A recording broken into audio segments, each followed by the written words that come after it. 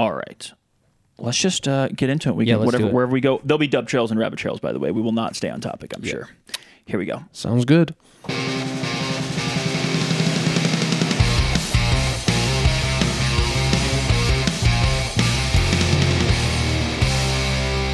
Hello and welcome into the Section 109 podcast from Studio Breezy. I'm here with Jay, Sir Mix-a-Lot, the GOAT, Baba Juan, and this guy, Mr. Tom Halsall, a.k.a. Tommy Salsa. What's up, Tommy? How are you? Doing well, thank you. How are you? We're doing wonderful. I was getting ready to say you were hovering over that. It needed some applause for Tommy. So I would like to start straight away with when you first got the nickname, because I have where I think it came from, but Tommy Salsa, which I feel like most CFC fans know you as. When did it first come into yours, and was it pre-CFC or was it just here? I think there's one precursor to this that we have to say. Okay. For you newer CFC fans who are catching on to the podcast, Tom is not only the women's head coach or manager, depending on where you're from and what you like to say, but he is also an absolute CFC legend, and I don't use that term lightly. Hell yeah. Played goalkeeper from 2014 to 2018. Yeah. Had a gap year in between. Yeah. But yeah. Return in 2018, yeah. Yep. So that has to be, if they don't know that is a very large. And we're definitely going to get into that Yes. in the soccer journey as well as coaching, because Tom is a well-rounded man with a long career already at, how old are you? 30. 30, yeah. Yeah. He's got a well-rounded career at 30, but tell me about the nickname of Tommy Salsa, then I'll tell you it from my perspective. So I came for the tryouts in 2014. Bill Elliott invited me the year before when he played against us when I was at Lee. He was the coach of West Florida, and he saw me play there. Did he approach you at the game? After the game, yeah. That's beautiful. So he was like, hey, we need a goalkeeper for next year. Want you to come and join. So I was like instantly like, yeah, sounds good. Just to be able to keep fit and do something over the summer and not go home and keep in tune with everything.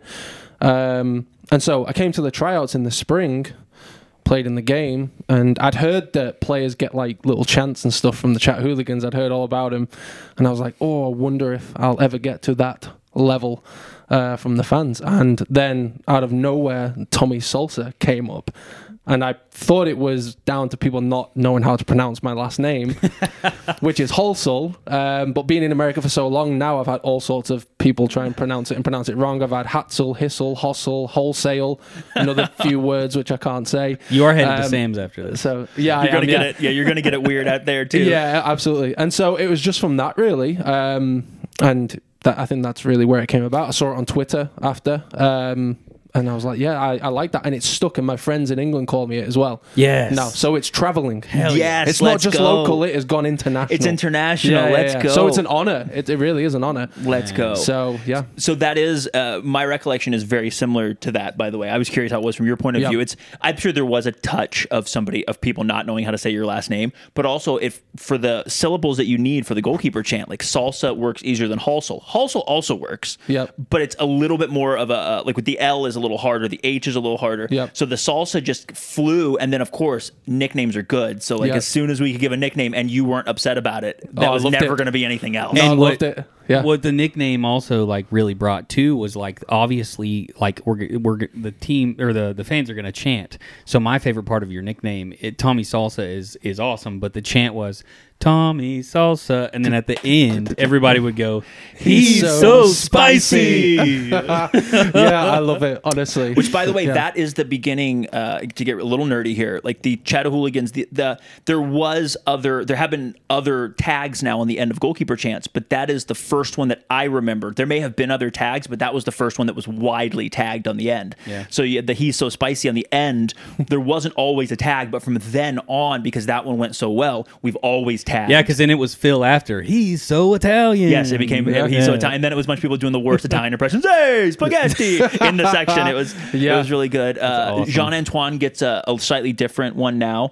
Even though everyone calls him Jean, we have kept his original, what I assume is original French pronunciation. They do, get off his lawn, get off, because it rhymes with Jean-Antoine. Yep. Yeah, but the tags partially starts with you. Again, there may have been somebody, but it was yours that made it popular. See, and everybody after the legendary status grows. Yeah, the spicy. That's very cool. The spicy. And speaking of which, I'm going to go straight to a listener question because I think this is a good spot for it. Jeff Clymer would like to know, what is your favorite salsa and how spicy do you like it? Oh, shit. Mild and basic. Honestly, man. I'm very pathetic when it comes to food. I'm very bland and none of the extra stuff. No, very plain, mild. That's a very yeah. That's an Anglo answer. 100% it is. Yeah. Yeah. Whereas my wife, she'll go all the way to the mild and hot. So, Really? Mild all the way through to hot, yeah. Nice. I love it. Yeah. Wow, Jeff, great question. Yeah, it was a good question. Very appropriate. It was the very first. We asked for listener questions. It was the very first one that came in. I felt it was good. So, Tommy, for those that don't know you, and Jay and I know you a little bit, where did you grow up? Where are you from? Do you have siblings and family? Kind of take us through little Tommy's life. Yeah, I grew up in a little town called Southport, northwest of England, just north of Liverpool, about an hour west of Manchester. So in the best part of the country, in my opinion. Yeah. Mum and dad, got my sister who's older than me. She's a teacher. My mum and dad now own a bed and breakfast in the Lake District. So they've been doing that for close to 10 years now, and they try to come over as often as they can. Do they live at the bed and breakfast and yes, operate they do. it? Yeah. Was this their second career, or is this? Yeah, no, it was after. My mum was a teacher. My dad was like a truck driver before that, and then they took the leap and went and did that and started that back in 2016. So it's been a good success, and it gives them a lot more freedom to come and visit whenever they want to. Awesome. And stuff like that. So that's great. If somebody wanted to book that bed and breakfast, is it like publicly available to be booked? Lock-home bed and breakfast, yeah. So beautiful. Just on Google, yeah. Dude, I'm literally planning a trip with my wife and my parents. So my grandparents were Geordies, but we're gonna fly into London. I have some really good friends in Slough. They're gonna drive through. Nice. We're gonna drive to and through Merseyside, and then up on into Newcastle. Yeah, brilliant. We're needing to find places to stay. You'll literally go through the town that my mum and dad live in. Yeah. No, we have to stay there. Yeah, please do. Is that it? That's it. Yeah. Well, we're gonna put this in the show notes. There and you go. A little jump in on the video All right, there. keep talking. Yep. But I'm texting my mom. So yeah, I love being in Southport growing up, but I didn't start football until I was really late. I hated it. Really? Hated How old were you? I started playing when I was 9. I was a centre forward, not very good, and then worked my way back. Was a right winger. I love David Beckham. The 2002 World Cup, when England did relatively well until the Brazil thing, that's when my love for the game started. So I wanted to be the next David Beckham. I wasn't anywhere close to that. I joined a team. We were terrible. Really not a good Sunday league team. Like when I'd say we were getting beat like really bad, it was really bad, like 21, 30-0 every game. Like that's how bad. This was before you were a goalkeeper. Yeah, before that I was the goalkeeper. problem. Here was the problem.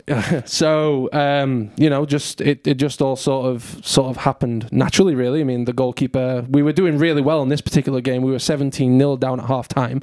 So we were still within a chance. And our goalkeeper quit at half time, literally threw his gloves off and was like, I'm done with this. And so we didn't have a goalkeeper. So because I was the tallest, my manager, who was like 5'4" at the time, said, right, Tom, you're going in goal. How old were you? I was about 9 or 10. Okay. No, I wasn't. No, I was 10 or 11. Yeah. This is a couple years into you actually playing regularly. Yeah. So they threw me in goal. My dad wasn't happy about it. My dad was livid on the sidelines, and my manager just went up to him and was like, listen, I'm the manager. I'm deciding he's going in goal. If you don't like it, you can leave. So dad was like, all right, sounds good. So he stayed. I went in goal, and it just, that was it. That was the start of it. I remember making a top corner save in the second half, diving at people's feet, and just loved getting smashed. Absolutely loved it. Had no fear. We lost that game 21-0, so it wasn't bad. Much better second half. Yeah. And then we played the same team a week later with me in goal the whole time. We lost 2-0. And so that's kind of how it all started. I never wanted to be a quote-unquote footballer. I never thought that was possible. I didn't have a passion for it at that point. But I just enjoyed being in there and diving around and stopping the ball. And then within 6 months of that, I got scouted for Liverpool. And so Liverpool came in, I went in for a trial, and my first ever goalkeeper coach is now the head goalkeeping coach for the FA in England, Tim Dittmer. So cool. That was really cool to work with him at that young age, but I wasn't ready. So I was there for a year, didn't sign anything, which was gutted. I was gutted at the time. Did you grow up a Liverpool fan? Yeah, big Liverpool fan. So to go there to the academy, I mean, it's world renowned, that academy, you know. Sure. So to go there and to train there, to get a taste of what it's like at an academy, it was really cool. But I wasn't good enough at that point. So went back to my old team, and then was about 3 months after that. I got scouted for Blackburn Rovers. Again, same thing. Went there for a few months, but wasn't good enough, and then went back again to my Sunday league team. So it was a kind of like just a constant like trials. We'll have a look at you, yeah, but you're not good enough. So after the Blackburn one, I was really like, oh, like this sucks. Like I'm starting to get a bit like gutted now because clearly I think I have something. People are noticing, but what am I missing? What's going on? So then about 2 weeks after that, Manchester City came in, and they offered me a 6-week trial. Went down there and signed within 3 weeks. And how old were you at the time? I was 12 at that point. Okay. So within like a 2.5 year span of going on the trial for Liverpool for a year, and then a little bit in between, within 2 years, I was signed at a Premier League club. Bonkers. Yeah. Absolutely bonkers. And then you play. How long were you in Manchester City system? From 12 to 18. And then how did you end up here?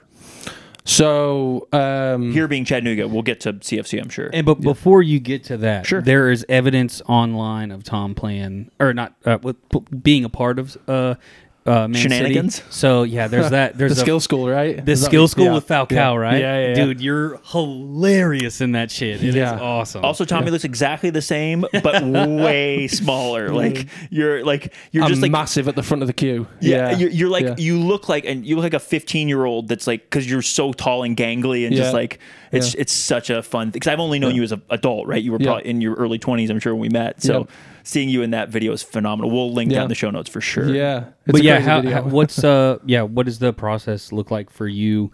You know, going through all of that, you were obviously at City from 12 to 18, and then what happened, and how did that lead to you coming to the States? Yep. So I did relatively well in the academy days, and I got a full scholarship at 16. So when I left school, I moved to Manchester permanently. Signed a 2-year scholarship, which was incredible. Loved it. So it was my full-time job at that point. And fun fact, actually, back in 2008, Greg Hartley played in the FA Youth Cup final against Chelsea. I was in the crowd that night. We all had to go.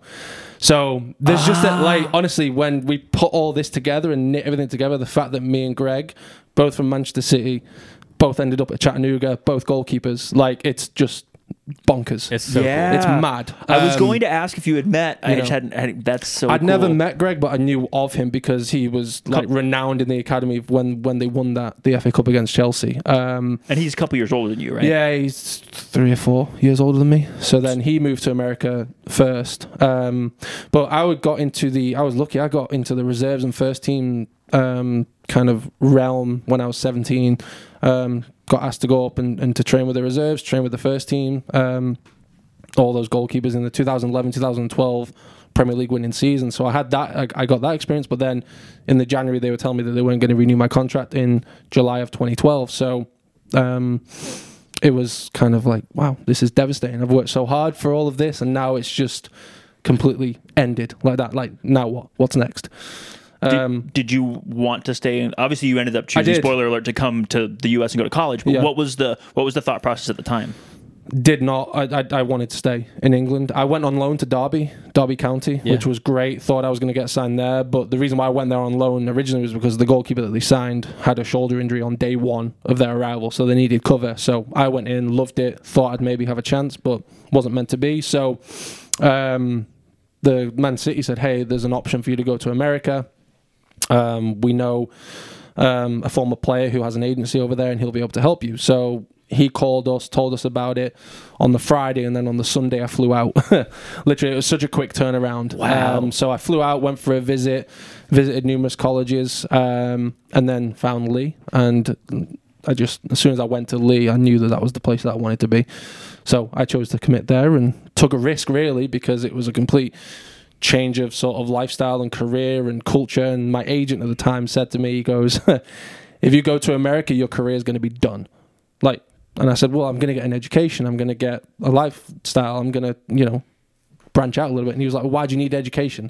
And I was like, this is why it's not going to work. That's bad. That's such bad advice. Terrible advice. There's so many footballers wash out at 22 or 23 with no life skills. Nothing. Yep. And so, I came to America, played at Lee, got my undergrad degree, then played at Chattanooga, played at Asheville. I've coached. I've got 2 master's degrees, and now I'm head coaching at Bryan and back at Chattanooga. It's a mad story, but one I'm really grateful for. All the hard times and all the good, and just being able to test myself in a new country. And I found my wife here as well, so happily settled. Just working on the accent.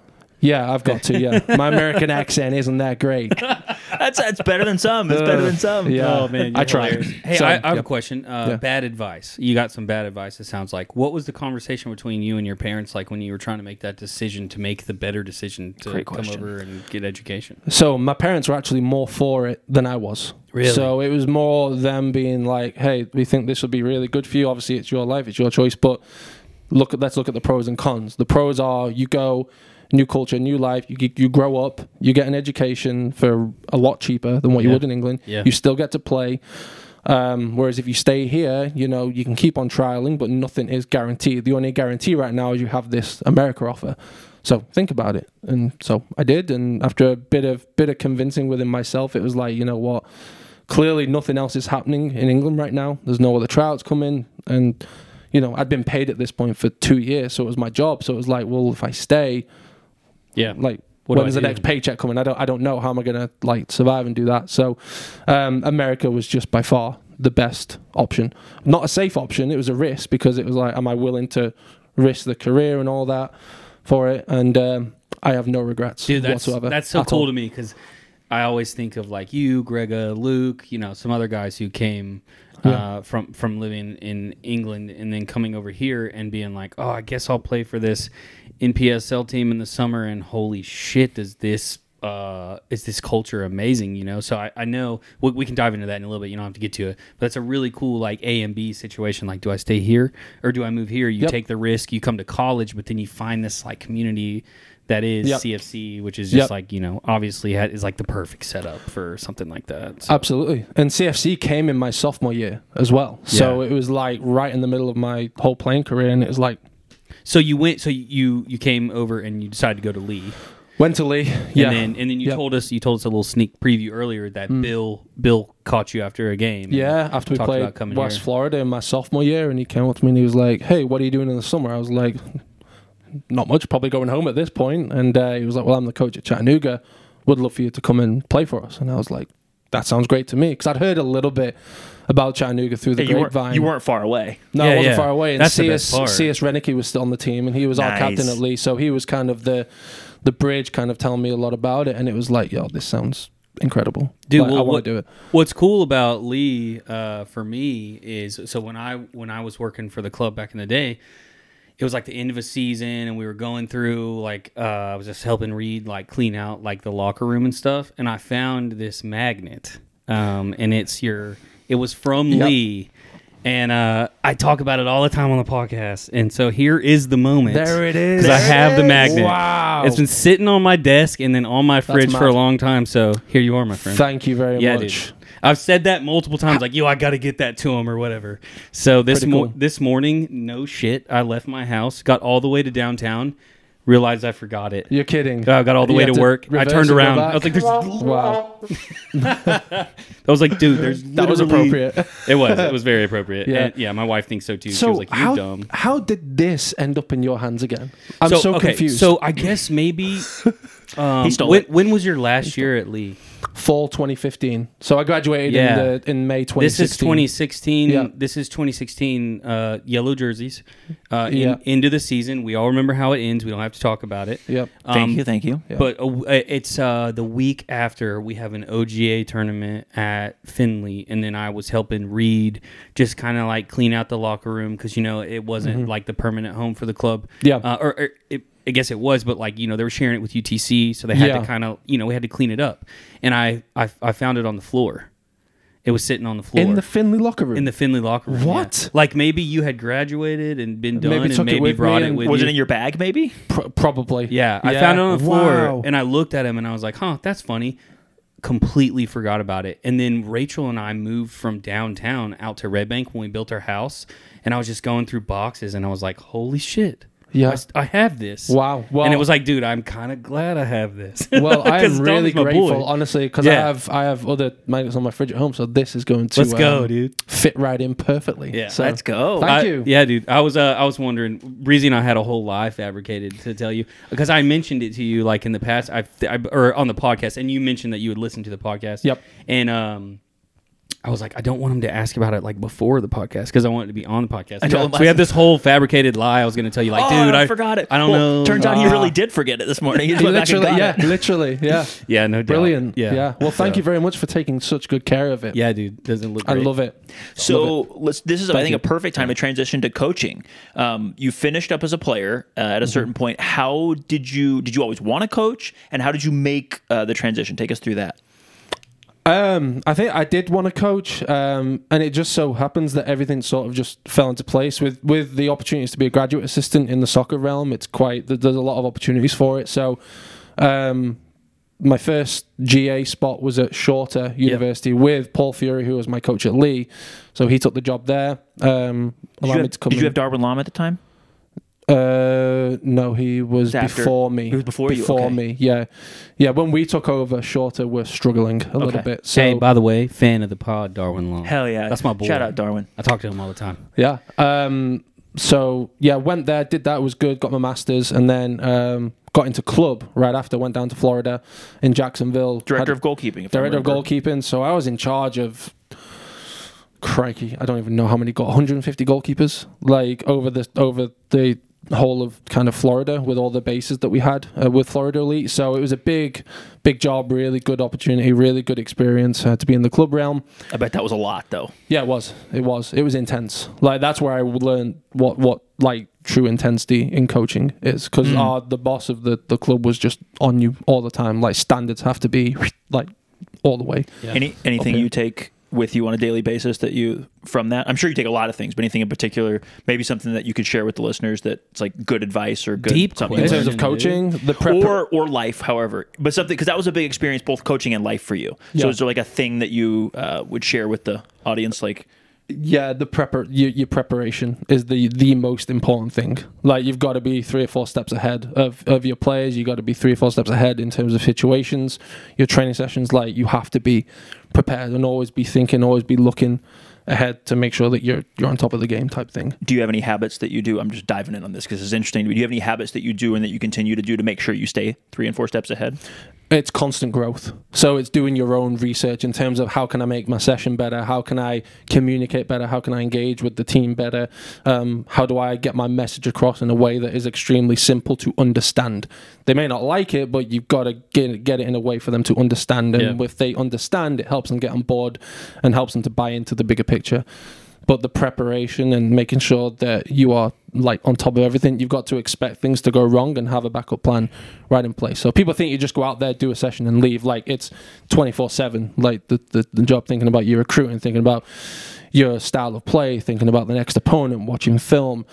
The list goes on and on and on. So, and I've learned all of that through the experiences that I've got. Like at the beginning, I thought, just show up and throw a session. Like no. Throw cones on the ground and we figure it out. No. Yeah. You will get eaten alive and you'll get found out very quickly if that's your mindset. So Beautiful. That's great advice. So continuing from there, you had the experience. How long were you in Florida? a year. And before that I was at Erskine College, was my first coaching experience as a full-time assistant. Erskine in Due West, South Carolina. Okay. I loved it. Like Warren Turner, the coach there, was phenomenal. Like he gave me so much opportunity and gave me a lot of confidence. So big shout out to Warren there. So yeah, I did Florida, and then I was going to be going home to England permanently because it was during the COVID time when all the visa stuff shut down. Florida Elite were trying to get my work visa done. It didn't happen, so it was just a horrible time. Sure. So I'd planned to go home permanently on it was July 19th. I was planning on going. I was gutted about it. I didn't want to leave because I'd built my life here. I'd had a rough year kind of before that, so there was a lot of things that went on that I was just like, wow, this couldn't make this year any worse right now.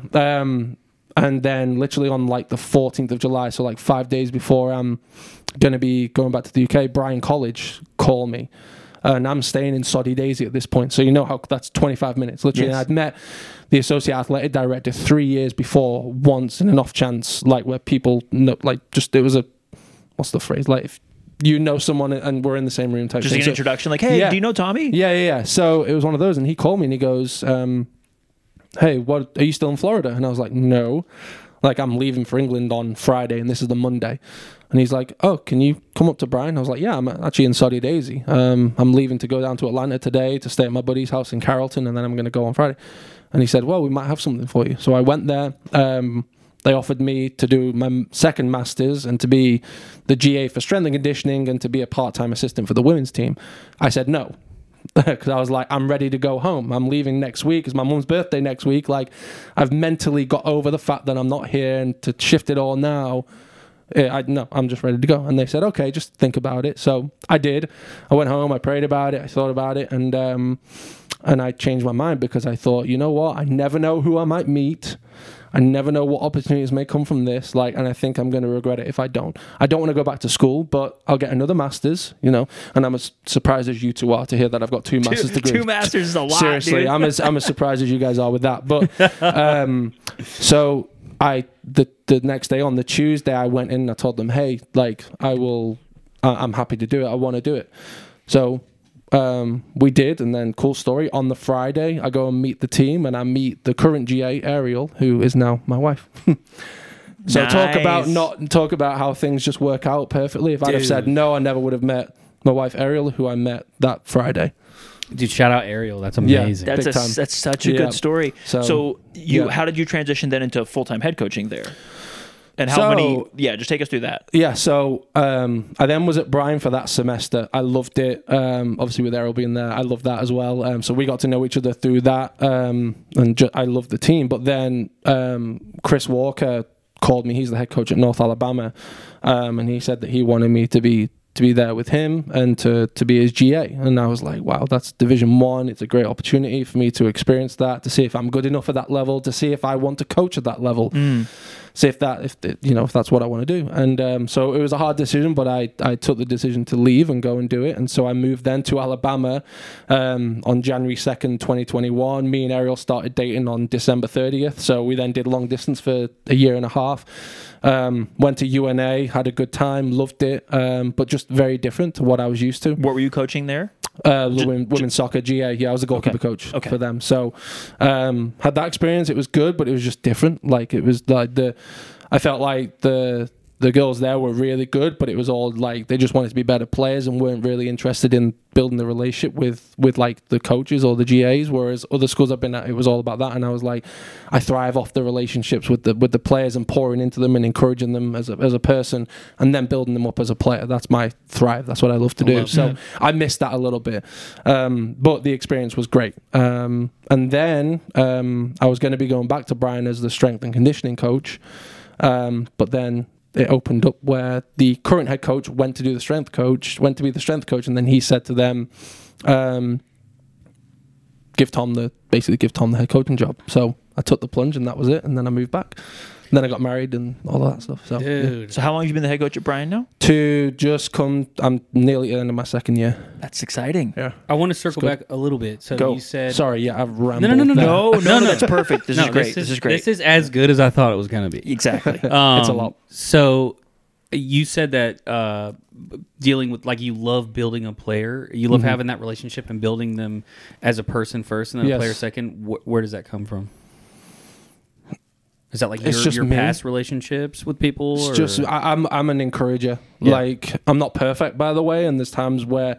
So this is where it's been a real, like, human development for me. Like, I've always been a people pleaser. I've always been so, like, I want to be liked by everybody. I don't want to not be liked. Like, I've always had that. And being a head coach, you've got to brush that aside because you are, like, you're they show you that they don't like you at times. And so you have to be able to deal with that. And I needed to deal with that. So the next step in my career was to become a head coach because, one, I want to pour into people, but I need to get over the fact that I'm not going to be liked sometimes. So, but in terms of pouring into the girls' lives at Brian, it really is helping them grow in their faith, helping them become stronger in who they are. And I'm all about helping people find the things that they can't see that's great within them. I'm pretty good at that. I'm not gonna lie. That, dude. You know, that's a good one. Because that's what it's all about. Because if you pour into them as a person first, you then unlock the player within. Yeah. But you can't get the player without unlocking the person first. So if they know that you care about them, you love them, you're going to push them, and you're not going to give them everything they want. You can't give them everything they want. But if you listen and make them know that they're being heard, they will then run through brick walls for you. Dude. But you've got to dive into the person first. So, Mix is excited to see Mix you. loves You like that? Dude, Mix likes good positive message.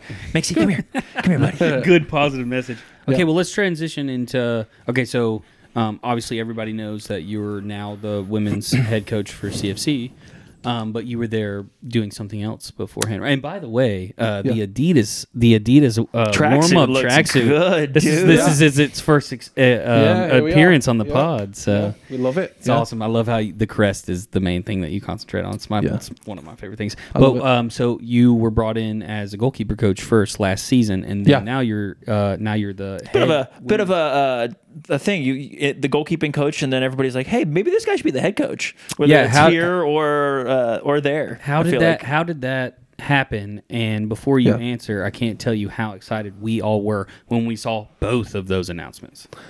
Yeah, a bit of a shock, right? Yeah, for sure. The goalkeeping one, the club wanted me to do that sooner, but I was going through all my green card process at that point, and there were a few things that I couldn't do at that point. You can't work until you get that work authorization. Yeah, shout out to your wife again. That and my driving license had expired, and I couldn't renew it until I got my green card in. So I couldn't drive for a year. So that was brutal. So my first year of collegiate coaching, I didn't have a car. I couldn't get there. So my father-in-law, legend, he drove me every single day. And then throughout the day, if my wife couldn't come, I'd be playing spin the bottle of who's going to get a text message or a call from me, asking, can you drive me back home, every single day. Oh. So that was brutal. That added stress beyond measure. And you were not adding another thing where you couldn't drive, I'm sure. No. So then the club contacted me right at the beginning of the summer and was like, hey, can you do it? And I was like, hey, I'd love to, but I can't get down there.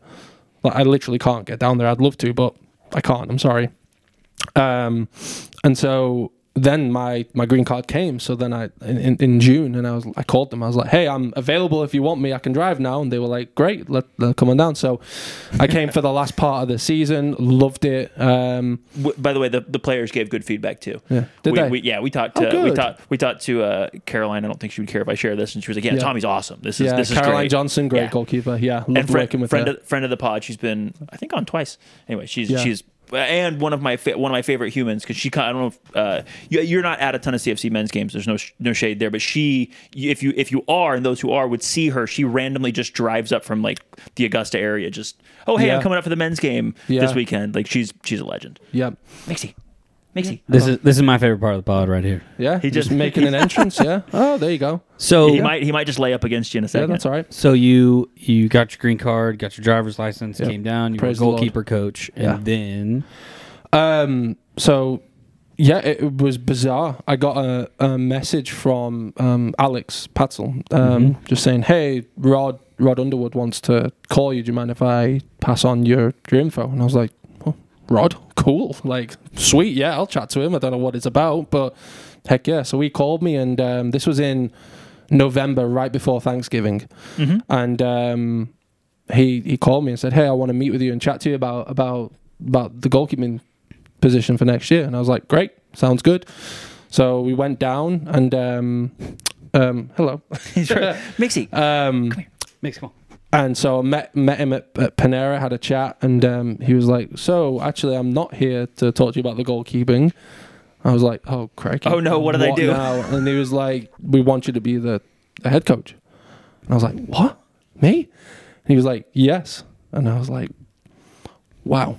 And it was as simple as that, honestly. We had a good chat, and he was like, hey, we think you'd be a great fit. You know the fans, you know the club. Yeah. That matters. And it really does. Because I said in my interview when I spoke to the club, it was like, hey, there's plenty more experienced coaches out there than me. There's probably better coaches out there, not to knock myself down a peg or two, but I'm young, I'm still growing, and there's plenty others out there. But I know the club. I know what it means to be a part of this club. I know what it means to you guys, the fans, which makes the club what it is. Because without you, we're not. What are we? You know what I mean? So, and I know what it means to you guys to be a part of the club, and I have a lot of passion for it, and I love the city, and so I think with that, I want to connect more of the fans. Like at the men's game, they get quite a lot of a big crowd, a couple of thousand here. That I want that exact same experience for the girls.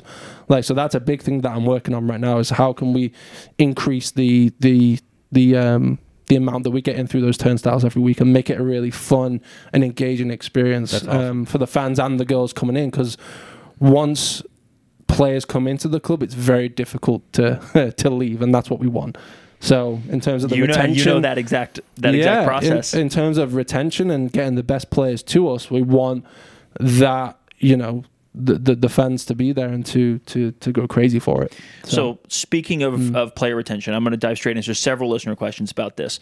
First one, which is a very direct question from co-host Matthew, who's not here today. Legend. He's something. You definitely. I'm messing with him. How do we leverage the housing spots the club is providing and augment them with local players? And then he says, including local players in SEC type of schools, etc., to put a product that can challenge for a WPSL title. Yeah, so the recruiting is going right now. I mean, I got hired on December 1st officially, and it's been non-stop for the last 2 months. That's awesome. We've not had many say no. We've had one or two. Had one this morning actually that we had in, and then this morning she's decided to go do a more full-time job. So it's it's constant trying to reach out and get the best players in. So then in terms of housing, it's about me and Juan getting together and just kind of going through which ones we feel are going to compete the most and going to sort of be engaged more and be a part of the team more, and who's going to get the most minutes to put them in the housing. But it's very open. We have a lot of housing spots, which is good, and it makes it more attractable and more open for the girls to want to come if they know they're being taken care of. Do you know what my favorite part of that statement was? You and Juan. Yeah. It's just two absolute legends putting in that sweat equity back into the club, and that's just freaking... I love the fact that I'm working with Juan in this. I'm very grateful and very lucky. He's been great. Obviously, he's been involved with the club for similar periods to me, longer, more recently. So him just putting me up to tabs with what's been going on, where we're at, how things are done. He's been a great support, and he's me and him work as a team. It's not me, head coach, and you're no, we are very level. I'm not one of those people as well. Just because I have a label that says head coach, it doesn't mean anyone as an assistant, it doesn't demean that. No, he knows what he's doing. He's very experienced, a wonderful player, great person, knows the club, knows the fans. So, I'm very grateful to have him and have a lot of respect for him. Okay, so my listener question was going to be sort of related to all this, so I figured I'll just go ahead and drop it. So you mentioned you and Juan. Mm-hmm. Felipe married Michelle, lived here for a while. Zeka. There's a list of legends in our eyes that have come here, played, and we're talking pre-NISA, right? Juan was here, but it was a more there was more longevity to that. Yeah. What is it about here that makes you guys go, oh yeah, I played here and now I'm done, and shit, I guess I'm gonna stick around the area? I mean, a little bit of work for you, but what is it about the city that is attractive that makes players want to stay past the playing career? So it's really I think what's so great about Chattanooga is, one, the community, two, there's loads of things to do, especially in downtown, but then all the surrounding areas as well. Everything's so connected, and it's just a great place. It's a great place to be in. Everybody knows each other, and I like that. I like how everybody is integrated, and there's just good people in this city, and it's one of those where it's very difficult. I mean, I've lived in North Carolina, South Carolina, Georgia, Alabama, Florida.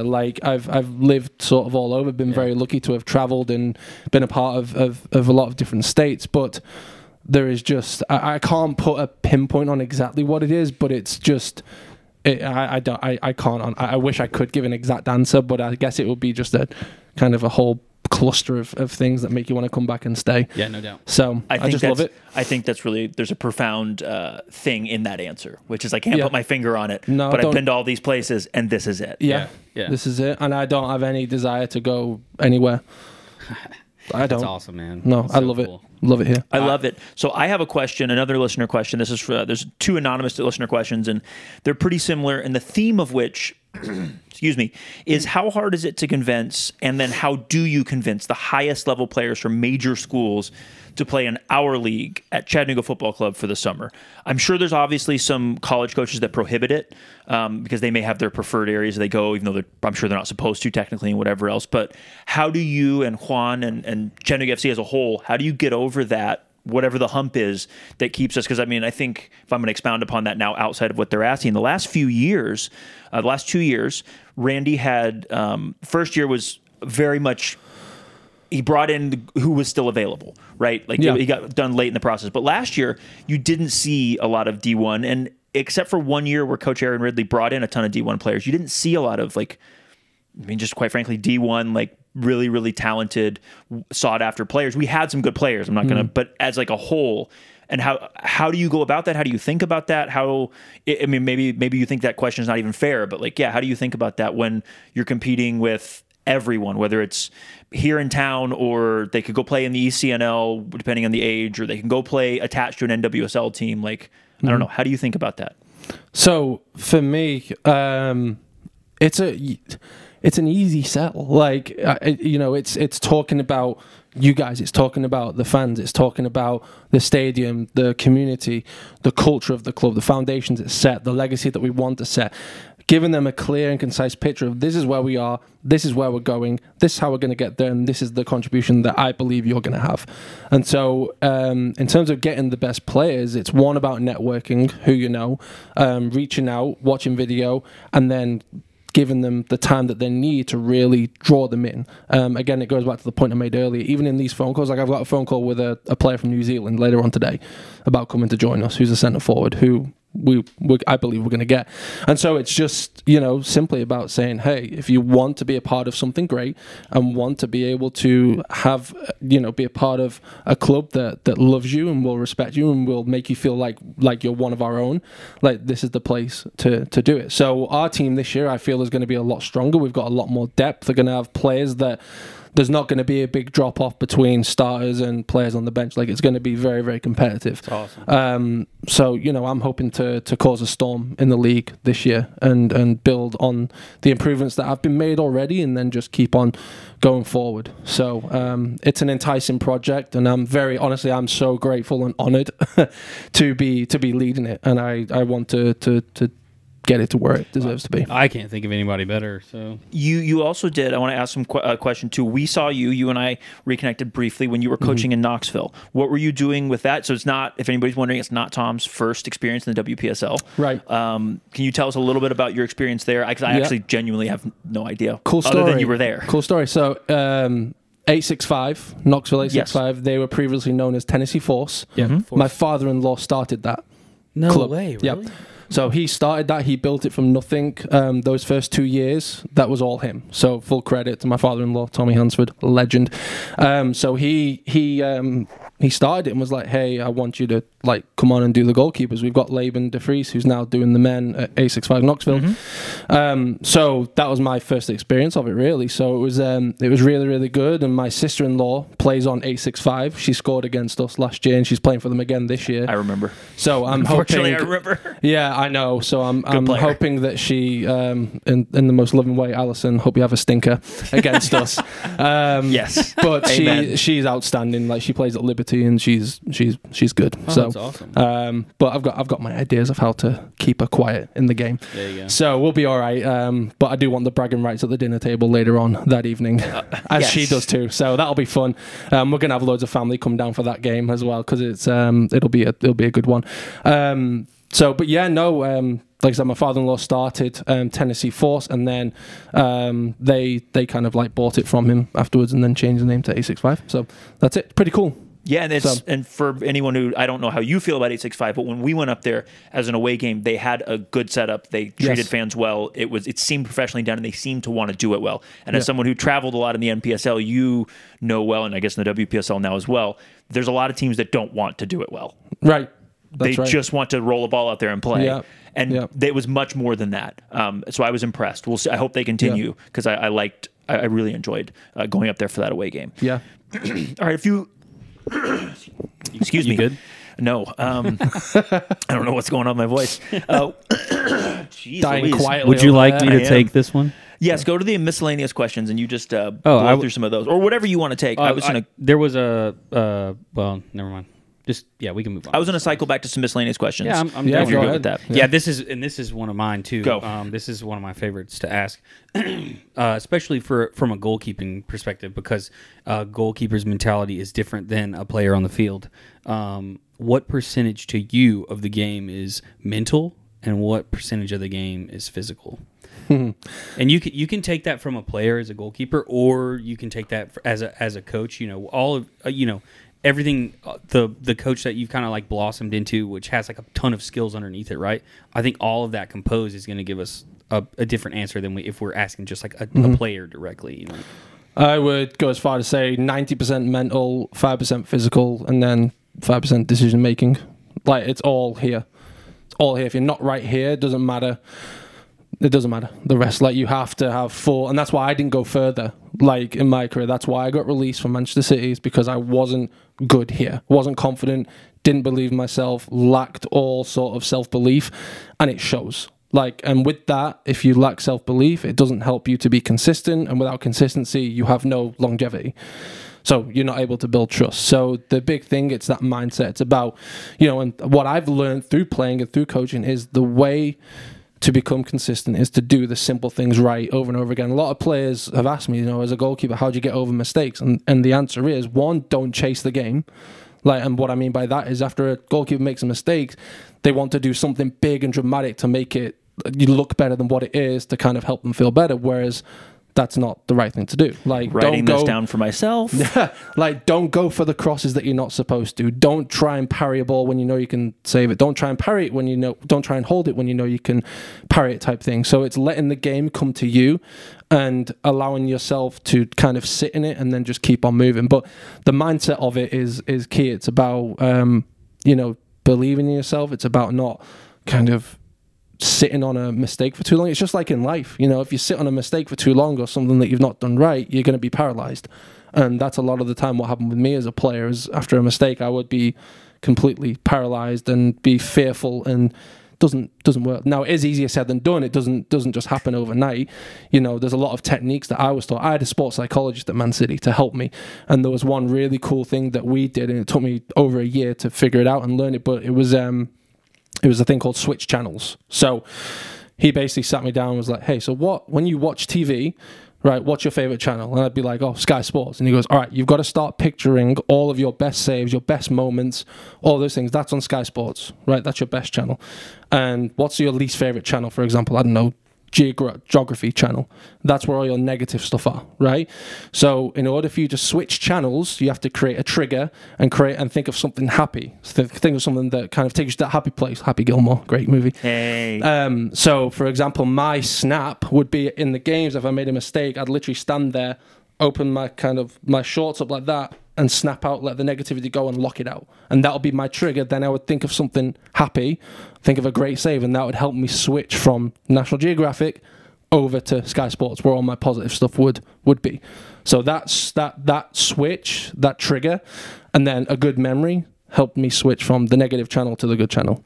So that's kind of an interesting Wow, no, that's thing. beautiful. But that's what Man City those are the type of things that they did for us way back then. And that definitely helps. So it's all here. It's not all completely. Like I said, there's other things. You do need the physicality. You do need the decision making. But if you don't have that fundamental mindset of I'm the best and I'm going to kick butt, you're not going to go anywhere. Like Greg had a different mindset to me. He just gave complete and utter confidence all day long. Strutted about, like, just had it. And he wasn't the biggest, right? He wasn't the biggest. I was bigger. We were both very different goalkeepers, but Greg just had something different that I just didn't have. And I knew that.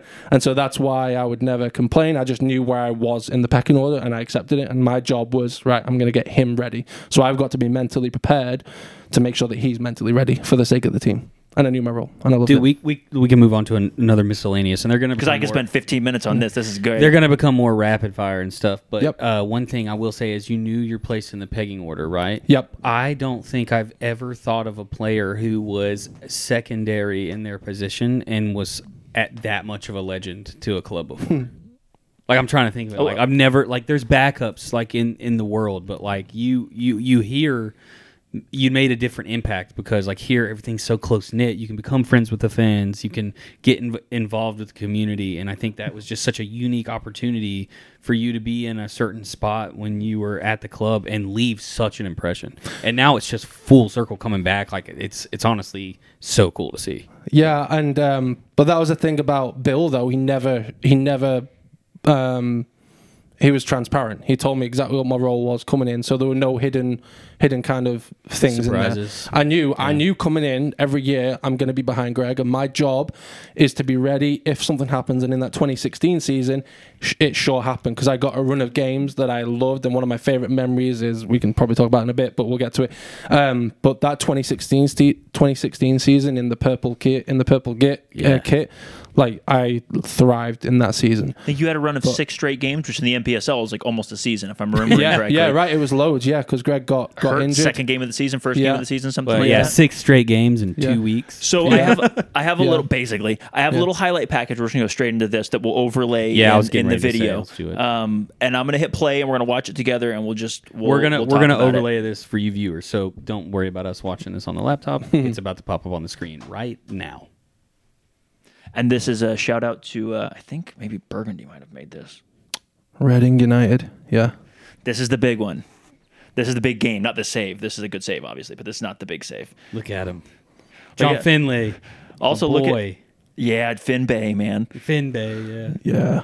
Your other, was DP on your team at Lee, too? Yep. Yeah, he's out Great there, too. I played with Mario on Wednesday, his brother. I love Mario. He's such a good guy. Another good save there. All right, here we come. Now we're coming to the... this is what matters. And you can see you love some penalties here.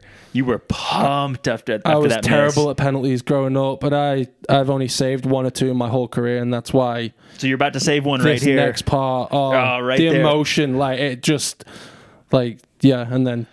But, right, so, I mean... There's a picture from that's just insane. Can I just say, though, like, sure, I got... lucky with saving that penalty, but can we just take note of how good our penalties were that we scored? Yeah. Every single player stood up there and smashed them and got them in. And so without that, we wouldn't have got it. So big credit to the guys. You went the right way here, though. This should be the save right there. I don't think that was the miss right there.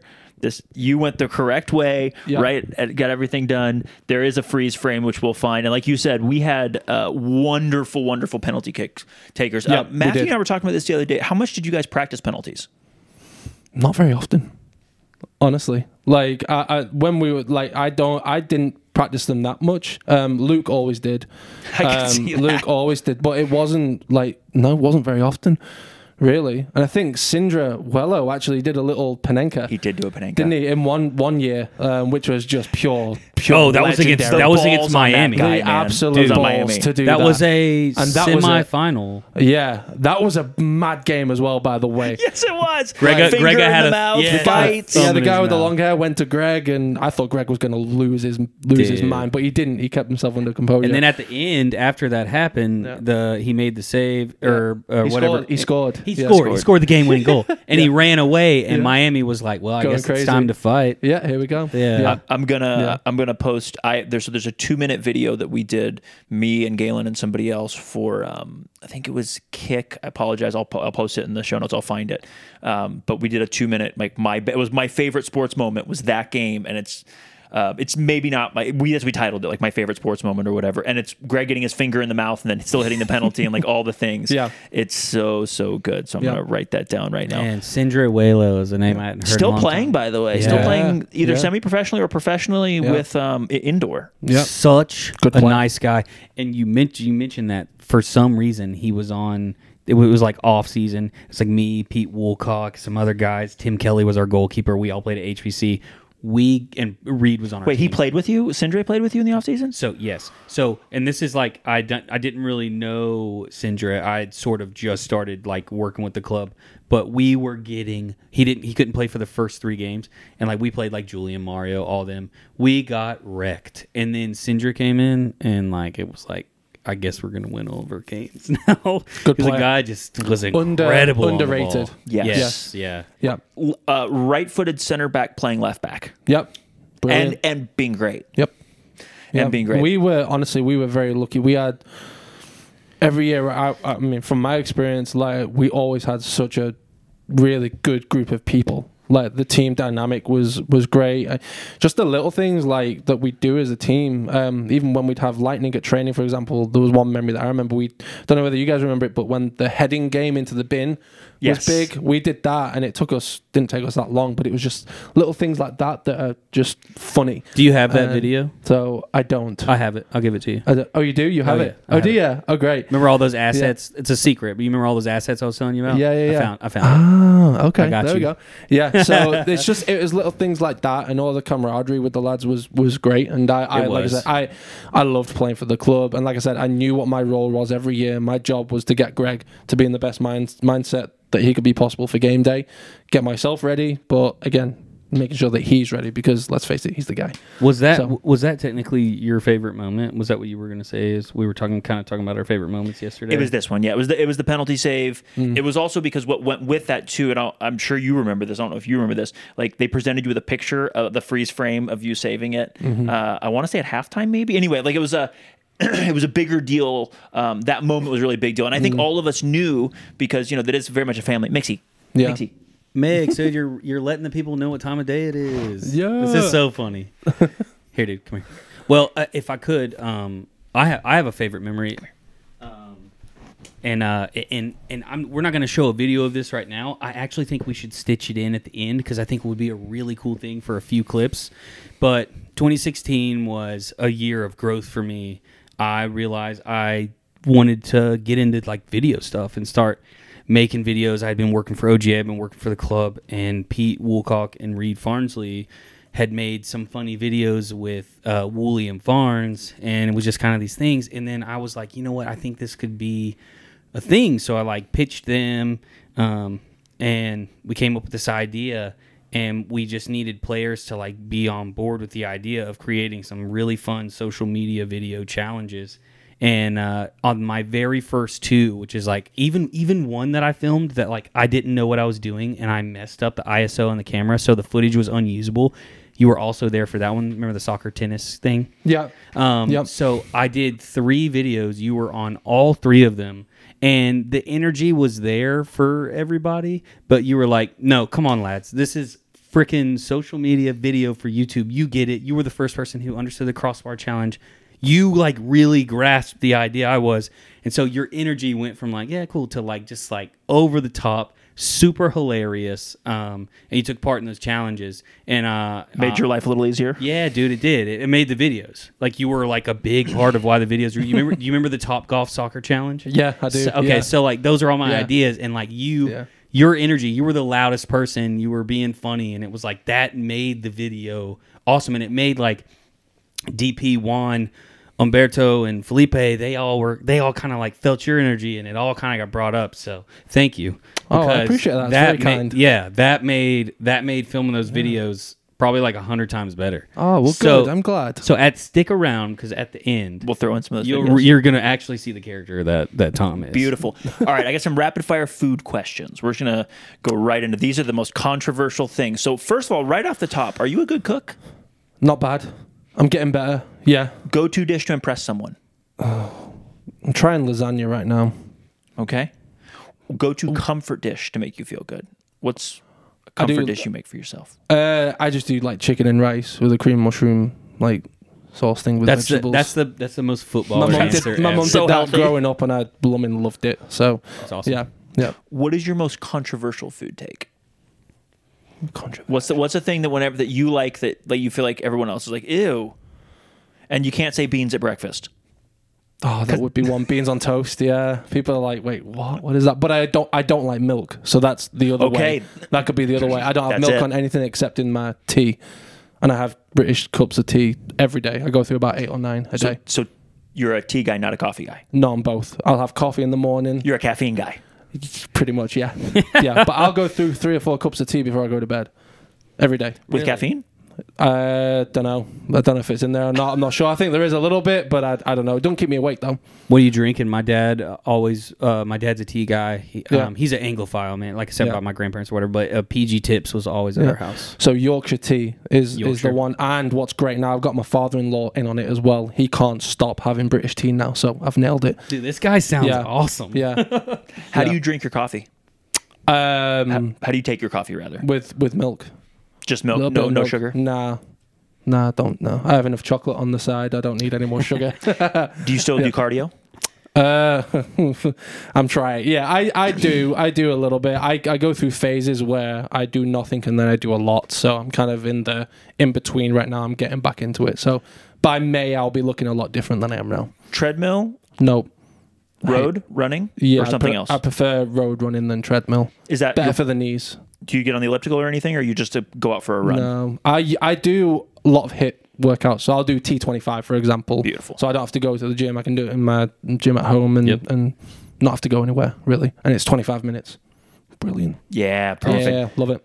Yeah, I want to do something like that. I'm in the process of finishing a golf simulator in my garage. Nice. Because I've talked about golf. Well, it sounds like you guys would be hanging out in his garage. Yeah, dude, because like conditioning in golf is something that you don't think about, especially when you're killing Michelobs like I do. Yeah. And so you get tired. So I'm trying to figure out a T25 I can mix in with swinging a club and going back to I've done T25 for 8 years and it works every single time. Well, dang. It's fantastic. And 25 minutes in and out. Boom. Okay, so all of this wraps into like the most important question that we ask on this podcast. Absolutely. So when you're out, one of. There's a food take that is important. When you're out there and you are getting your cardio in, whether you're running or doing T25, what do you listen to? Music, Coldplay. Coldplay's my band. I love Coldplay. Most British thing you've ever said. It really is. I mean, have you seen their concerts though? Oh yeah, for sure. America likes Coldplay. Europe in general loves Coldplay. Lived in Italy for 2 years. Yeah. Just about every Italian I met. Yeah. I mean, just Europeans, and I'm not saying any shade here, love Coldplay. No, I love it. I don't like rap. I don't like Drake or anything like that nonsense. I can't stand that. I'm not the typical like football person when it comes to music. I don't like the normal stuff. You're not a hype music kind of guy. I'll listen to like emotion. Before I played, I used to listen to like emotional music to get me down, like the sad and dude, it's weird goalkeeping. I'm weird. Well, Like, goalkeepers are weird. So funny. we're strange. Yeah, that's really fun because I played ice hockey growing up, and so it was like Slipknot and Limp Bizkit. Like we were listening to it, and there was this one guy named Dan. He was in the corner. He's fastest guy, most physical guy. Always wanted to fight. He always had everybody's back. He was in every altercation. And one day, he always had headphones on. And one day, I was like, dude, what are you listening to? Yeah. Dave Matthews. Yeah. The slower Dave Matthews. And he was like, I don't know why, but it just gets me in the zone. That's right. So, and I would a lot of instrumental stuff as well. Nice. Like, What about soundtracks? Are you a soundtrack guy? Don't mind. Yeah. All my friends that are really into instrumentals, they all listen to like movie soundtracks and stuff like that. So. Greatest Showman, great. I love that. Like from now on, that's an absolute banger of a song. Hell yeah. That'll get you hyped. That I would listen to that before I play. That'll get me hyped. Yeah. Oh, speaking of before you play, favorite pregame meal as a player or a coach, whichever one. Oh, we didn't mention since you do listen to something, you're not a psychopath. Yes, you remember Caleb Cole? Yeah, he wouldn't listen to nothing. Yeah. So you knew Psycho. that? Yeah. So Caleb, we had Caleb. He said it was on. weakness. If you have to listen to something, it's weakness. Yes. So we had Caleb and Cam Fair on, enough. and Cam basically said, "All right, if you don't listen to anything, then you're a psychopath." So that's our litmus test, whether to know if you're a psychopath. Yeah. Yeah, it's like 4 people: co-host Matt, Sheldon, Caleb Cole, and somebody else that don't listen to anything when they're running. Yeah. Favorite pregame meal. Pregame. It would honestly back in the day. It would have been some sort of pasta, chicken and pasta. Yeah. Yeah. You Basic. got to get your carbs. Get the carbs in. Yeah. Post-game meal, preferably after a win. What's this? I love a pizza. Honestly, I'm all about keepers. We don't do much anyway, so pizza's my go-to if we've done well. If not, then salad. Got to check improve. the box. Yeah, exactly. Yeah. That's so funny. If you, I don't even know if you do drink, but if you do drink, are you a seltzer or a beer guy? More beer. Yeah, but I'm not an avid drinker. Either. Same. Fair. It's not like if someone said to me, you got to give up beer or chocolate, I'm giving up beer easily all day long. 100%. Chocolate is difficult. for me. But yeah, I can't remember the last time I had a beer. It's probably back in November. Speaking of that, Breezy, I'm 2 weeks back on zero sugar. Let's go. I thought you were saying back on alcohol. I did 2 weeks no sugar right before Christmas. And my wife was like, "Why are you doing it now?" I was like, "I don't know. It's just happened." Yeah, what a time to choose. Yeah, I know it wasn't great, and then it failed rapidly over Christmas. I went 5 months. Yeah, I bet it's life changing. Yeah, yeah, and something that maybe listeners don't know about me is I have Tourette's, so you'll kind of see me twitching and moving all the time. I did not know that. Yeah, it's gotten a lot better. And when I cut sugar out, did it help? The reason I did it was because I went to a new neurologist, and he was like, what do you eat, blah blah blah, and I was like, man, Reese's is my go-to, and he was like, you're gonna have to quit that. Listen to that siren. Yeah, I was like, wow. I was trying to figure out. I was like, that's almost like a mic drop right there. Yeah. No, I'm literally like starting that exact same thing. Like if I cut out sugar, like it'll help. And when I have done it, like my sleep was better. I had more energy throughout the day. Yeah. Like I was able to drink more water. Like I actually ate less. So for those of you out there, limit your sugar. What the FDA doesn't tell you is that it's just as addicting as cigarettes, cocaine, or anything else that is one of the most addictive things in the world. So it's scary. Speaking of addictive things, pancakes or waffles? Pancakes. Favorite type of fries, and I'll give you a couple examples, and you can pick from these or give your own. Curly fries, waffle fries, crinkle cut, shoestring, other wedges, potato wedges. First off, Breezy, they're crisps. Yeah, okay? Come on, get it right. No, they're chips. They're chips. Crisps are chips. Chips. Yeah. Crisps are chips, and chips are fries. He was gonna have my back anyway. So. Steak fries, the bigger steak fries, I Let's think go. all day long. But then Chick-fil-A waffle fries come in a close second, and then Zaxby's third. It's kind of strange that I know that off by heart, but yeah. No, that's this is the kind of answers we want. Yeah. Dude, not that I'm gonna influence you to do bad things, but if you like the Zaxby's fries, there's this place here called Jack's. It's a fast food place. They got some seasoning that's like it's Jack's. a little different, but they got the same cut. Yeah, and I've heard of Jack's. I've never been. It's not Jack in the Box, is it? No, it's different. Okay, just Jack's. Yeah. All right, Jack's. Shout out. How do you feel about tots or sweet potato fries? And if you have to rank the order, I'd have tots over tots sweet first. potato fries. Yeah, Does it go regular fries, tots, sweet potato fries for you? probably. No, sweet potatoes at the bottom. Sweet potatoes at the bottom. Yeah, Okay. yeah. Not a fan of those. I love tots. Jay, where do they rank for you? Those three. Oh, Regular fries, fries of any kind, like potato fries, sweet potato fries, and tots. I mean, in fries, reality, I don't discriminate. But I think it's Chick-fil-A waffle fries, sweet potato fries, and tater tots. Okay. But I can crush tater tots, dude, especially if you give me some honey mustard. I think right now tots are my top thing. Really? If they're seasoned tots. CBC Chattanooga Brewing Company had seasoned tots recently, and it was good. or last year rather. Those so with a buffalo chicken wrap. I went there I honestly went there like 3 days in a row for lunch. there's nothing wrong. No with that. shame in that. No shame in that. No. Best thing to dip fries in. Ketchup. Yeah, I'm a ketchup guy. Everything. I'll have it with vegetables. I'm that bonkers. You love I'll have it ketchup. with pizza as well. Oh no. All day long. Yeah. Oh no, Tom. You can't have. No, seriously, I do.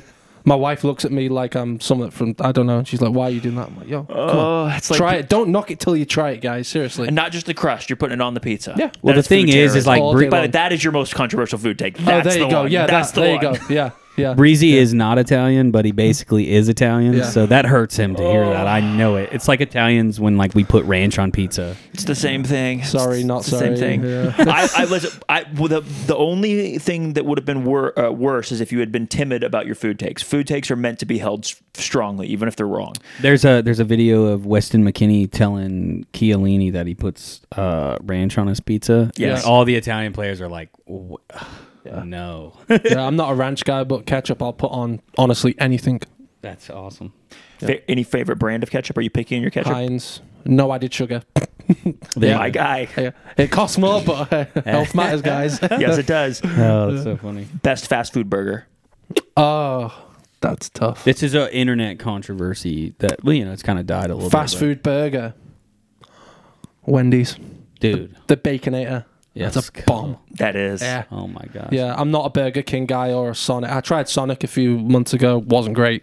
Sonic's very hit or miss. In my I'm experience. it's where you're at. Yeah. Like, because I'm from Yeah. like a more wealthy county back like in Middle Tennessee, and all the Sonics are banger. But like as soon as you go somewhere else, it's like I'm like, I can't do it. Yeah, I'd probably say Wendy's.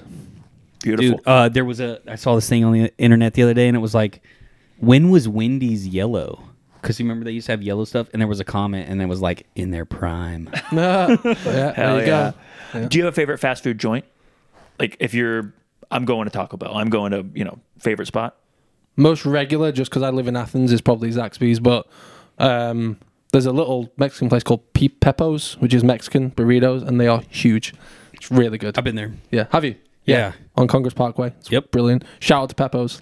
Let's go. Get a sponsorship from my boy Tommy. Yep. Now, it's good. You told us about ketchup on pizza. Yes. This is another really important question on the podcast. What about pineapple on pizza? Does it belong?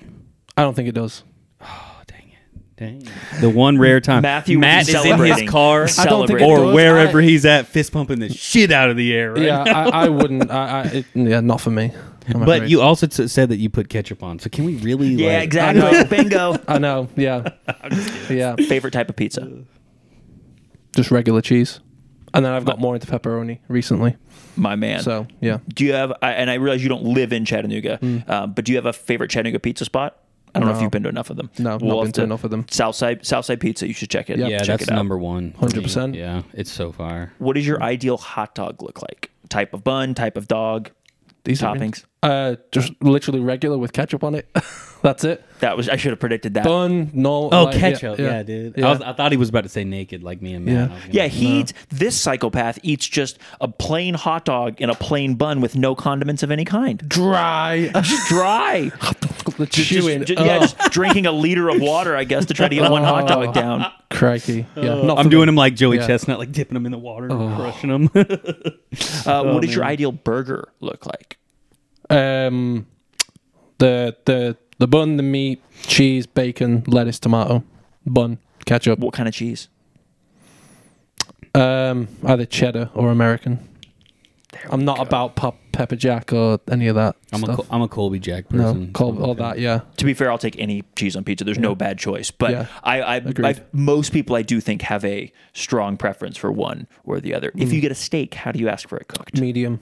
There you go. The only acceptable answer. Yeah. No, medium rare, but Oh, medium's yeah, yeah. also fine. Medium is you can't. go No. higher than Medium is the maximum. Yeah. That's the If you have it maximum well right. done, I question. Anna, yeah. well, A Anna lot. Lanter, if you'd like to know, gets hers well done. Interesting. And we found this out on the podcast, and we almost disowned her and kicked her off the podcast and the team as the three of us.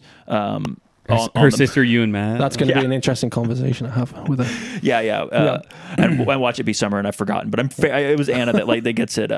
We'll have to go back and check the tape on that. There's but that good thing that's like, how do you argue with a person who likes their steak well done? And it's like you can't. You can, they're still chewing. Yeah. That's Never heard that. Yeah, that's good. Favorite sides when ordering a steak? Just fries. Yeah. Nice. I'm always a potato of some kind. Mashed potatoes is my pick, but Dude. fries are great. And we talked about the last podcast, 2 podcasts ago. It was the most hungover I've ever been in my life. But the night before, it's because I was at Main Street Meats. And did I talk about the potato salad instead of the mashed You did potatoes? not. You just said twice during the podcast. He goes, "Why am I so tired?" Oh yeah, Oh, yeah, I'm hungover. so That'll do it. hungover. It was one of my best friend's birthdays, and we went out and had a good time. But yeah, dude. I don't know if you watched the clip. Brilliant. I cut you saying you were hungover twice into the clip. I did. I watched it. Yeah, it was great, and it was true. This is a good one. Oh wait, hold on. No wait. You ask this next one, and I'll move on. This one is controversial. Is a hot dog a sandwich? No. I don't believe it is either. No. Because I agree. never say, oh, I'm going to have a hot dog sandwich. Like, no, it's just a hot dog. That's fair. Yeah. Oh, so butter. You use butter on things? Butter? Yeah, butter. Butter. I put my butter on toast. Nice. Solid R. And that's about it. But- I won't put it on just a sandwich. But no. where do you keep it? Fridge. Okay. You don't think it belongs on the counter? No. Okay. How do I you how do you spread your butter, Tom? Very with difficulty, with extreme difficulty. No, it just Unless goes, these are 'cause the toast important is hot, things. So Oh, it that's melts true. it. So if you only do it on the toast, it's a good yeah, point. there you go. He did say he only puts it on toast. Yeah. Smart. I have my sandwiches quite Yeah, good. I basically the only time I No, ever you use have ketchup it on your is when I sandwich, make though, roast right? I would. No, I'm just kidding. Well, I did actually. This is weird. Younger, I would used to dip just bread in ketchup. So weird. Goalkeeper man. I love it so strange. much. This is the stuff that people really want to know. Yeah, It's this is funny. what they're gonna think about. Yeah. Jay, I'll let you do the last two. I'll do just the next one. When you're feeling like a cheat meal, like a greasy, nasty, like fast food something. Coach Randy, by the way, he had one of my favorite answers. He's like, I go to Wendy's, I think he said like a Baconator, fries, and a shake. Like he had like, do you have a go-to if maybe you're feeling sad, maybe you do something great, but like a greasy when you need something that's kind of gross, not a healthy cheat meal, but like doesn't have to be fast food. But. Honestly, no, I know it's kind of boring, but it just would be a pizza from Papa John's, an extra large one. What, I'll go all just out. For Just yourself? extra large For cheese. yourself? Cheese. You Yeah. eat the whole thing? Yeah. Let's go. And then, have you ever had doesn't Fresca? surprise me. Have you ever had Fresca? Of course. Oh yeah. It's even I better. got my father-in-law in on that as well. Oh, really? I'm You- transforming him into Yes. like, British, yeah. Even though it's not British, but I'm like... Fresca's I'm lovely. throwing Yeah, Fresca's bomb. No, that's a great answer to that one. Yeah, I keep mentioning golf, but sometimes when we go, I'll drink vodka and a Fresca. yeah. It's a solid combo. You know the best time to have a Fresca? After you've mowed the lawn in the summer. Whoo, that Fresca hits different. Yes, it does. Yeah, I could do a commercial for that. Just... man, Like, yeah, it's great. that's awesome. Yeah. Okay, so here's a couple of really good ones. These questions are great, by the way. Yeah, guys. yeah. Well done. What's the food you miss most from home? It would either be the typical Sunday roast dinner. You know, your roast beef, your Yorkshire puddings, your gravy, your carrots, broccoli, potatoes, roast potatoes. The plate looks disgusting, but God, does it taste fabulous. Yeah, it's wonderful. Yeah. Or an English breakfast. My parents do that every day at their bed and breakfast. So Explain for anyone great. who doesn't know how's an English breakfast come. bacon, sausage, tomatoes, mushrooms, beans, black pudding if you're weird and like that. That's gross. Yeah, and then, I don't like it. And then tea, cup of tea on the side. I might be missing something in there. You can have your eggs scrambled, fried, boiled. Sunny side up, whatever else. Okay, I'm not very an egg hearty. person though. Yeah. Now, I just it's thought great for the about heart. this because I asked you about food. Yeah. But we were just talking about candy. So what's your favorite candy? Because you can't always get it here. Or sometimes there's things in the international aisle, but what's the candy you miss most from the UK? Just the basic dairy milk. It's just different over here. It's Like not the same. Yeah, it's Yeah. way more sweet here, right? It's just not quite the same. Yeah. Which is why you don't like milk, essentially. I don't know why I don't like milk. Oh, so you're just like in the tea is the only time you'd use it over there as well. I'll have my cereal plain. That's also probably another weird. Like a bowl of Frosties, I'll just have Frosties on its own, or Honey Nut Cheerios just on its own, and I'll use a spoon to eat it. Yeah, that's up there. That's weird. Yeah, I've done that before, but I Yeah. was like high out of my mind. No, I don't have cereal that often, but when I do, it's out the bowl, spoon. Yeah, there you go. I'm gonna make a real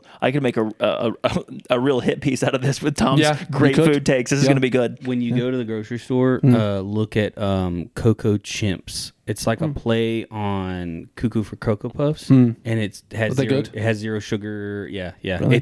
I can't tell the difference, and I'm like very much like I don't eat like a substituted thing. I'll Yeah. just ditch it all. And Yeah. my wife found this, and I crush it. That was Brilliant. some almond milk, and crush it. I'll give that a go. You know, have you ever had Cadbury mini eggs? Yes. Yes. Those things have some sort of drug in them because those are addictive, and Yeah. they're coming out now because it's Easter. I'll be there. Yeah. I think the sugar thing will not happen for a while. Ooh, You gotta pick the right yeah. months. Okay, I Seriously. still have one more question, but Yeah. God, this just popped in my mind. What about Peeps? What? Do you like Peeps? What's that?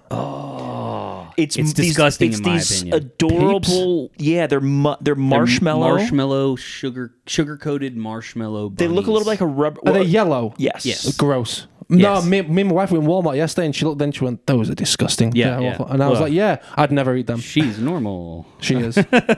Okay, so if let's see, food from home that most people judge wrongly. We've kind of like mentioned that with like beans on toast. Yeah, it would be that. Yeah, Yeah, that has to be. it's it. great. Just don't knock it till you try it. Yeah. Yeah. Also, With- people don't understand that British or the beans in England are different than Different the to beans here. here. Yeah. And they call them baked beans, but they're not the same. Yes. Yeah. So fun. I do TikTok. Well, not. I'm crazy, but I do a TikTok account that compares British and UK stuff, and a lot of it is about like food and stuff, and What? the amount of comments that I get. Yeah, and the people that get on there. Wait, so and you have a fight. TikTok? You make Yeah, TikToks? Yeah. Well, we're gonna. It's not Yeah, on we gotta find purpose. It was an accident how it all started because I did like one video and it went crazy. I And that gotta was keep it. doing this. That's all. How could people find you on TikTok? Just Tom Halsall, Okay. Now I'm about to I think. We're gonna- One. I don't know. Can't remember. I'll find you. I'll It's- find you and yeah. link you. I'm Yeah. loving that I'm going to be on TikTok for trying to find you, but I'll find you and Oh, link you you'll in the show notes. I'm there. Yeah. Last two questions, two listener questions. We've talked a little bit about this, but I want to ask you specifically. So Jeremy Barfield asks, how can you leverage your college coaching experience to coaching at this level of club ball? Meaning how do you see them connecting? I just read his word for word, but how do you feel like you can leverage your college coaching as a head coach now into coaching this level of? I guess it's like what never mind, what are the differences going to be? Do you think, and how? Or like or what more are the common similarities between the two? Too, like what are the things that you can use that come from a college perspective to a professional? Again, it's the it's the relationship side of it is key.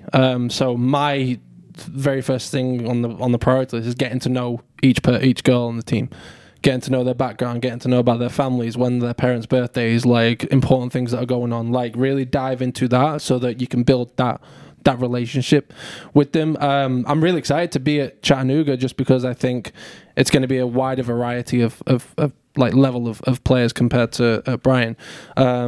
So it'll be good to work with a different type of group of players with different sort of levels of ability, if you will, and challenging myself that way. Like my sessions can be a little bit more like advanced, and you can press on a few more different things. So I think those are the types of things that'll help leverage that. So I don't know if this is a complimentary question or if he's being funny, or I don't know, but I like it. Any chance I say I like it because I think it's interesting. I don't know if it's good.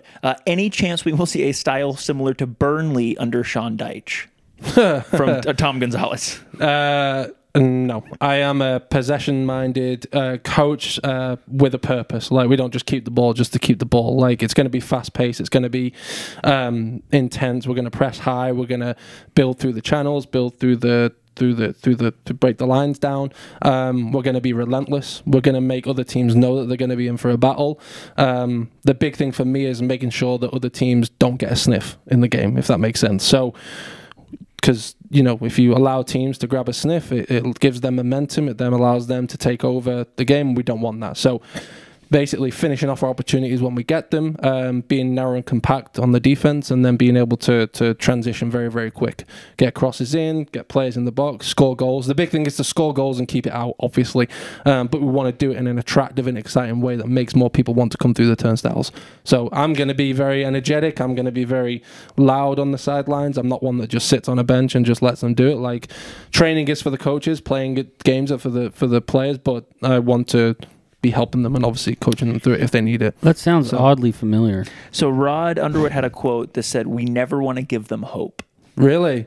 That is a quote from his first podcast with us. He said, you have to, with first big opportunity, you have to convert it. We want to be a team that never gives the opponent hope. Yeah. And then you want them to stretch. Then he's obviously added to that. But that was something that always stuck with me. He said, we never want them to have hope. I clipped it. I'll send it to you. I clipped it and put it on. I guess we have more in common than we know. But yeah, I mean, it's about finishing off the chances that you should and eliminating every single opportunity that they get.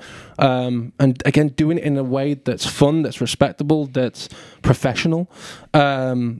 And where they're having fun too. Like, they got to have fun out there.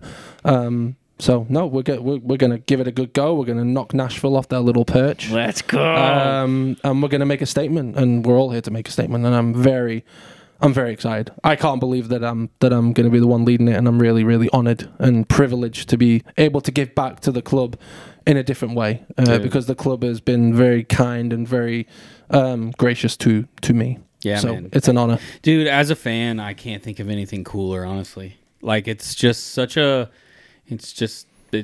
cool. I don't really have any other words to have watched you, become friends with you, done things, and then see you come back tenfold. And you obviously left and did women's soccer at the collegiate level, and now to be able to come back and pour your passion into the club, with those pictures in that video that people are going to see that they saw earlier, that Breezy's going to put on there, they're going to see that passion when you were a player. And I can only expect that out of you as a head coach. Yep. And again, like, the big thing, what the message is going to be with the girls right away is, how can we connect? Like, connecting is the big thing. Getting out into the community, pouring into it, because again, without the fans, without you guys coming and supporting us, what do we have? Like, and so it's about giving back, showing them that we love everybody, that we care about them, that we want them to come and support us. And so it's literally about doing that in more ways than one, and not just on the field but off it as well. And that's the legacy that I want to set. Like, I want to win, like I want to win more than anything, but just like Jurgen Klopp said, I think it's not necessarily about how people feel when you enter, it's more about how people feel when you leave. So me, if we're talking about me and what I want to do, it's really bringing more people together, and I want the same level of passion for the men's as it is to the women's, and I want to help grow the women's program up to that level too. So like I said, I'm very honored, I'm very lucky, very humbled to be here. Really excited to give back. Well, I can't think of a better way to put a bow on this episode, Jay. I can't either, man, except for the fact that as we leave this episode, people are about to watch you be super goofy. Yeah, because we're going to play these clips at the end. Oh, of great! Thing. Yeah, enjoy that. That just shows Tommy's a well-rounded person. But totally, listeners, thank you for listening. Watchers, thank you for watching. We are on YouTube. You can like and Damn, subscribe. I didn't say that once. That's because I've been having such a good time. Yeah, I know, dude. I think normally I'm locked in, but this time you're just so cool and such a good friend. I just think I've just been like, well, we're just talking. Thanks for the tag as well. By the way, dude. What a moment! I got to do that. What a moment! On the fridge when I get home. So awesome. Throw a like on there for us, and if you got, as we've said before, if you got something you want us to clip, throw that in the comments, and we'll do it. Catch up with you guys later, and check out these fun highlights from Tom. Hey. Peace.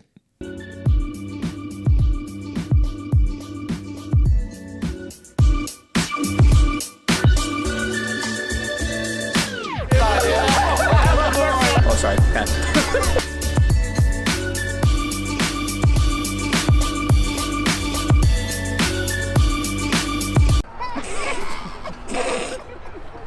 Humberto Peláez, Panama, goalkeeper.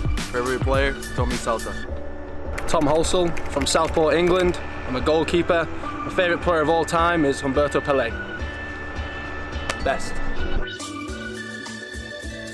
First up for the goal team is Tommy Salsa. He's so spicy. We'll see about that. Oh, baby! Oh!